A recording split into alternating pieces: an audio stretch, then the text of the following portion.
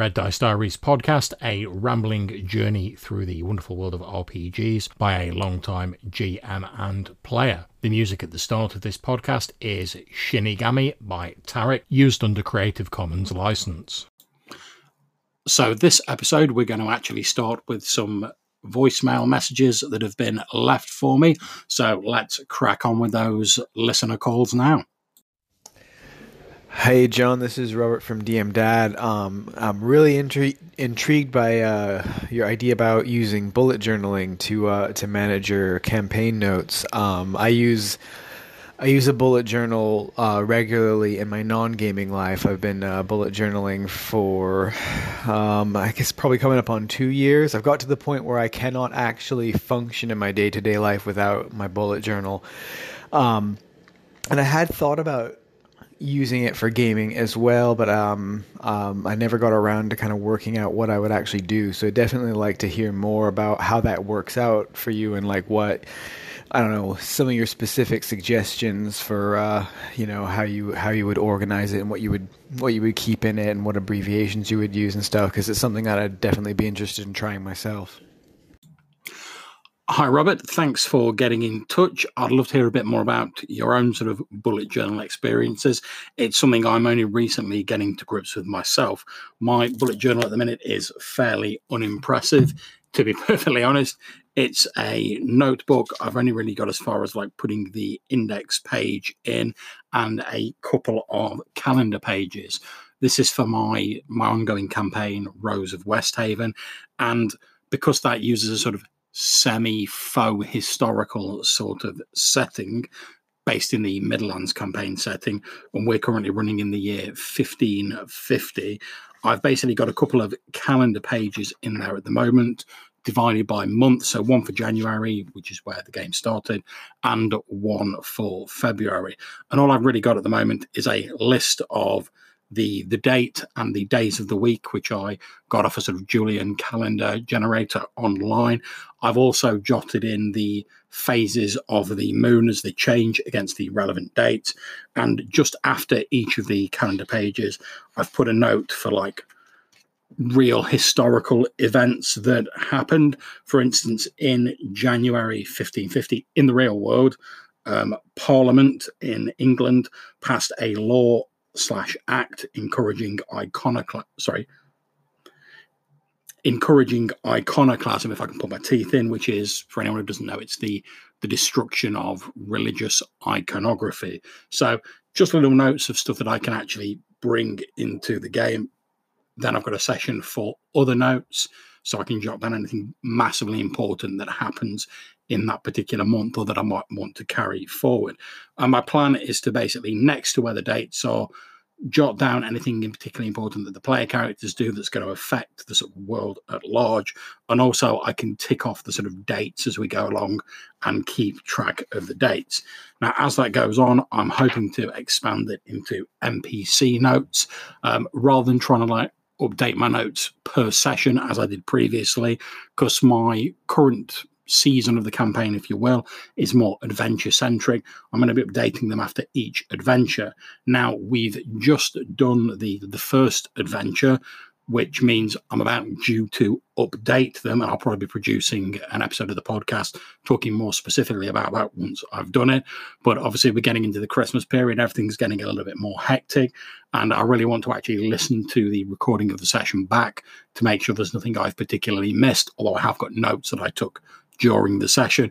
I probably should have just updated straight into my bullet journal as I was doing that. But at the time, because I already had loads of paperwork over my desk, I was playtesting the Behind the Walls adventure that I've been working on with Glyn Seal that should be coming out soon. I didn't want to have any excess paperwork on the desk, so I just made a few notes on index cards and on the actual session plan, if you will, and I'm going to transfer them into my bullet journal. But my plan going forward in the future is to actually update into the journal. But like I say, I'll probably be doing more about that as I go on, and I hope to do an episode specifically about that as I'm updating it from the previous session notes. But thanks for getting in touch, Robert, and hopefully there'll be more about that in the future. John, this is Jason Hobbs from Random Screed. I'm about to listen to almost an hour podcast from you, you son of a gun, and I can't believe I'm going to do it. I don't usually listen to that long of Anchorcast anymore, but yours looks like it has some serious production and multiple people, and I'm expecting it to be entertaining.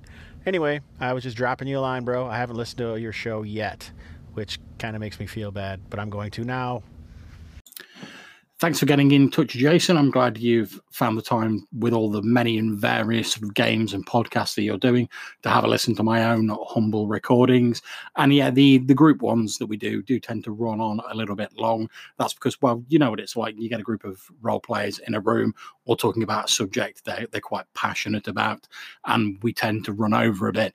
I think if it weren't for Lloyd having like notes and being dead set on keeping us to a specific time schedule, we'd probably run on an awful lot longer.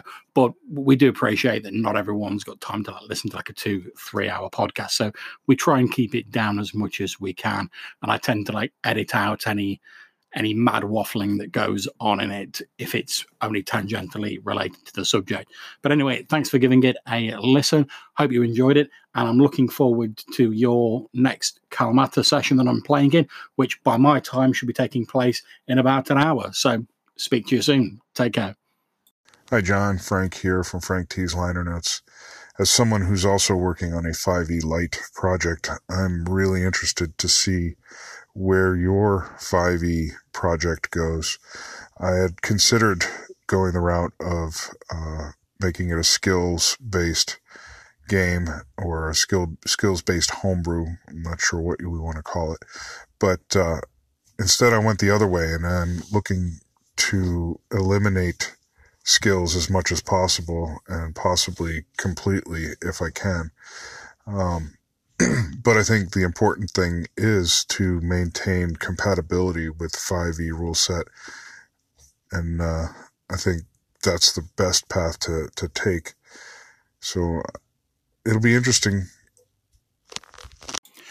Hi, Frank. Thanks for getting in touch. Yeah, I'm looking forward to actually getting started on my 5th edition homebrew, although I'm probably not going to start doing any sort of real work on it until the new year. So I've got a few projects that I want to tie up first before I actually can devote sufficient time to that.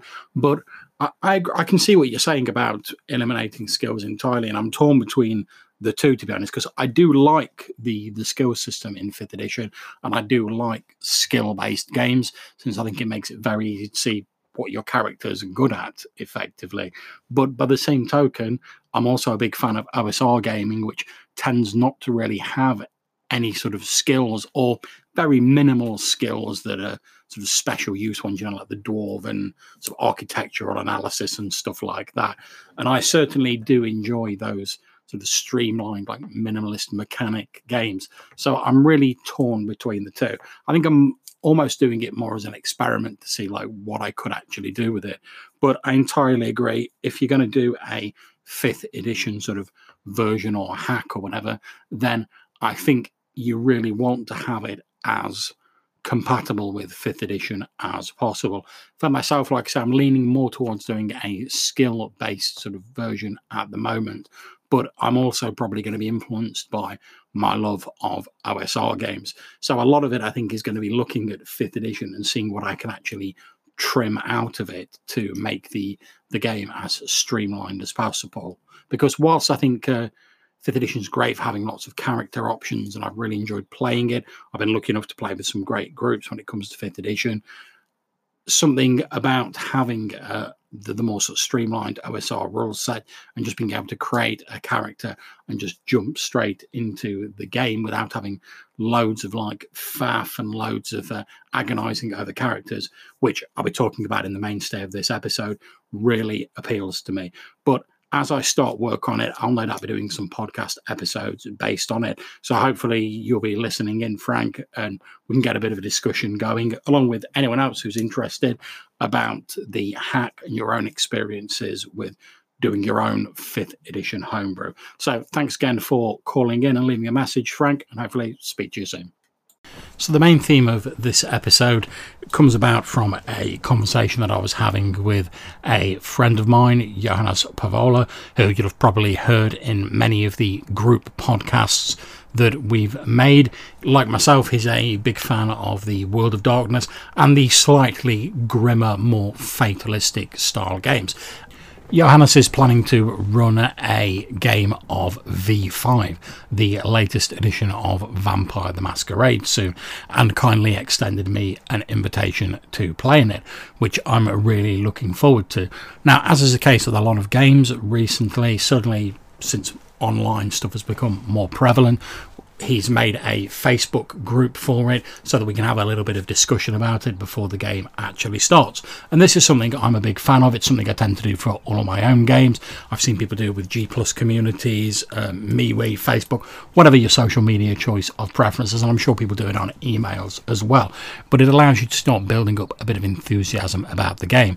One thing that did come out of the conversation we're having, so obviously debating the nature of the game, is how much debate and how much give and take there is when a game is being decided on, when the core concept of the game is being decided on. Now, I'm no stranger to group creation of games. I love Powered by the Apocalypse games. I love things like Dresden Files Accelerated, Fate games that encourage you to create the world and the situation between the GMs and the players. Now, John Drury, who is a good friend of mine who runs excellent Fate games, sort of suggested something which got me thinking a little bit, where he said, surely, because I was sort of saying, well, how much debate do we actually need with regards to creating the core concept of a game? And he was saying that, well, surely you actually need a bit of give and take when it comes to a game. And that got me thinking, how much give and take do you actually need? Because I certainly remember that when I first started role-playing, it tended to be very much the case of a GM would say, right, I'm thinking of running D&D or Warhammer Fantasy Roleplay, or I'm going to run a game set in this campaign world or whatever. And that was that. You turned up as players knowing what you were going to be getting and ready to jump in the game. If someone said, oh, well, I'm going to run this game, and you really weren't a fan of it, basically your options were you could either try and find something you liked in it and play in the game, or you could just go, no, it's not for me, thanks very much. And you could either wait until another game come around, or you could go and look for a different game. That was pretty much how it used to work back in the day, so to speak. Now, as times move forward, there's been a greater proliferation of games that encourage the players and the GMs to actually sit down and create the campaign world or the core sort of concept of the campaign between them, which I think is by and large a good thing because it gets players more invested in the game. But I also think that, as with anything in life, it can be taken too far. Now, I've certainly been in a few games, only a few thankfully, where the discussion and the sort of back and forth, the to and fro, deciding what the campaign's going to be, has almost become an ends to itself, and has in some cases has gone on so long that the game hasn't actually been played because people have started getting bored with it, they've drifted away, or the game has transformed into something that they're not really very keen on and they've stepped away from it. And I know I've done this myself with a couple of games, or after the groups have been talking for a while, you've seen sort of cracks develop and you're like, well, I'm not really sure this group's going to work out in the long term for a campaign. Now, that can be a good thing because, well, obviously, if you sort of see a group talking, you think, well, this group's probably not going to last for a long-term campaign. It's better to be finding out beforehand than actually finding out when you're really invested in the game. But I do think there's also something to be said for just the GM saying, like, right, I'm going to be running a game set in this world. You create your characters, you turn up, you bounce straight into the game, you get on with it. Now, I think if that's going to work, you need to have players who are all of a similar mindset. You need to have people who are willing to turn up, knowing what the idea is that the GM is putting forward and ready to run with it. If you get people who turn up and they're like, oh, well, I know we're supposed to be playing in like a heroic fantasy D&D, but that's not really my vibe. Well, first of all, my first question will be like, why the hell have you turned up to a game that you know you're not going to like?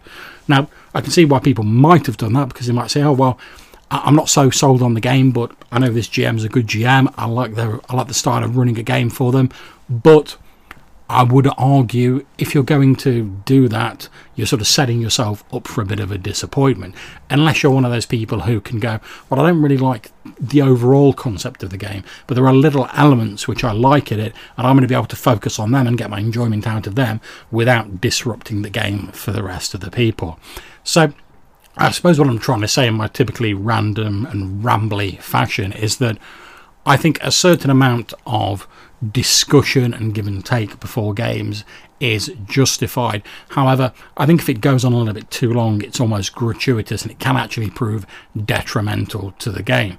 And I also don't think there's anything particularly wrong with a GM just saying, this is the game I'm going to run, are you interested? Because you always have the choice of going, no, that's not for me, and walking away. If that is the style of game that's going to be run, though, and I turn up going, right, we're going to be playing a heroic fantasy game where we're exploring dungeons, and I turn up prepped for that, and another player turns up with a character that's not really designed for that at all, or they don't seem to enjoy dungeon exploring, or they're not even a fan of fantasy or whatever, I'm really not going to be that sympathetic if that's the core concept of the game, and that was made known before the game actually started. So I suppose what I'm saying is, players, you need to know what sort of game you're going into, whether you're going to have say in the campaign world or whether you're not. And once you know what sort of game you're going into, you need to prepare and be ready for that sort of game, rather than trying to change it after the fact into something that you would prefer. And GMs, I would say, you need to make it absolutely clear to the players what sort of game they're going to be getting and how much give and take there is going to be when the game is being planned. So that's it for this episode. If you have any questions or suggestions for things you'd like to see in the podcast in future, please either email them to reddicediaries@gmail.com or drop me a voicemail at Anchor. Until I see you next time, wherever you're playing, take care and enjoy yourselves.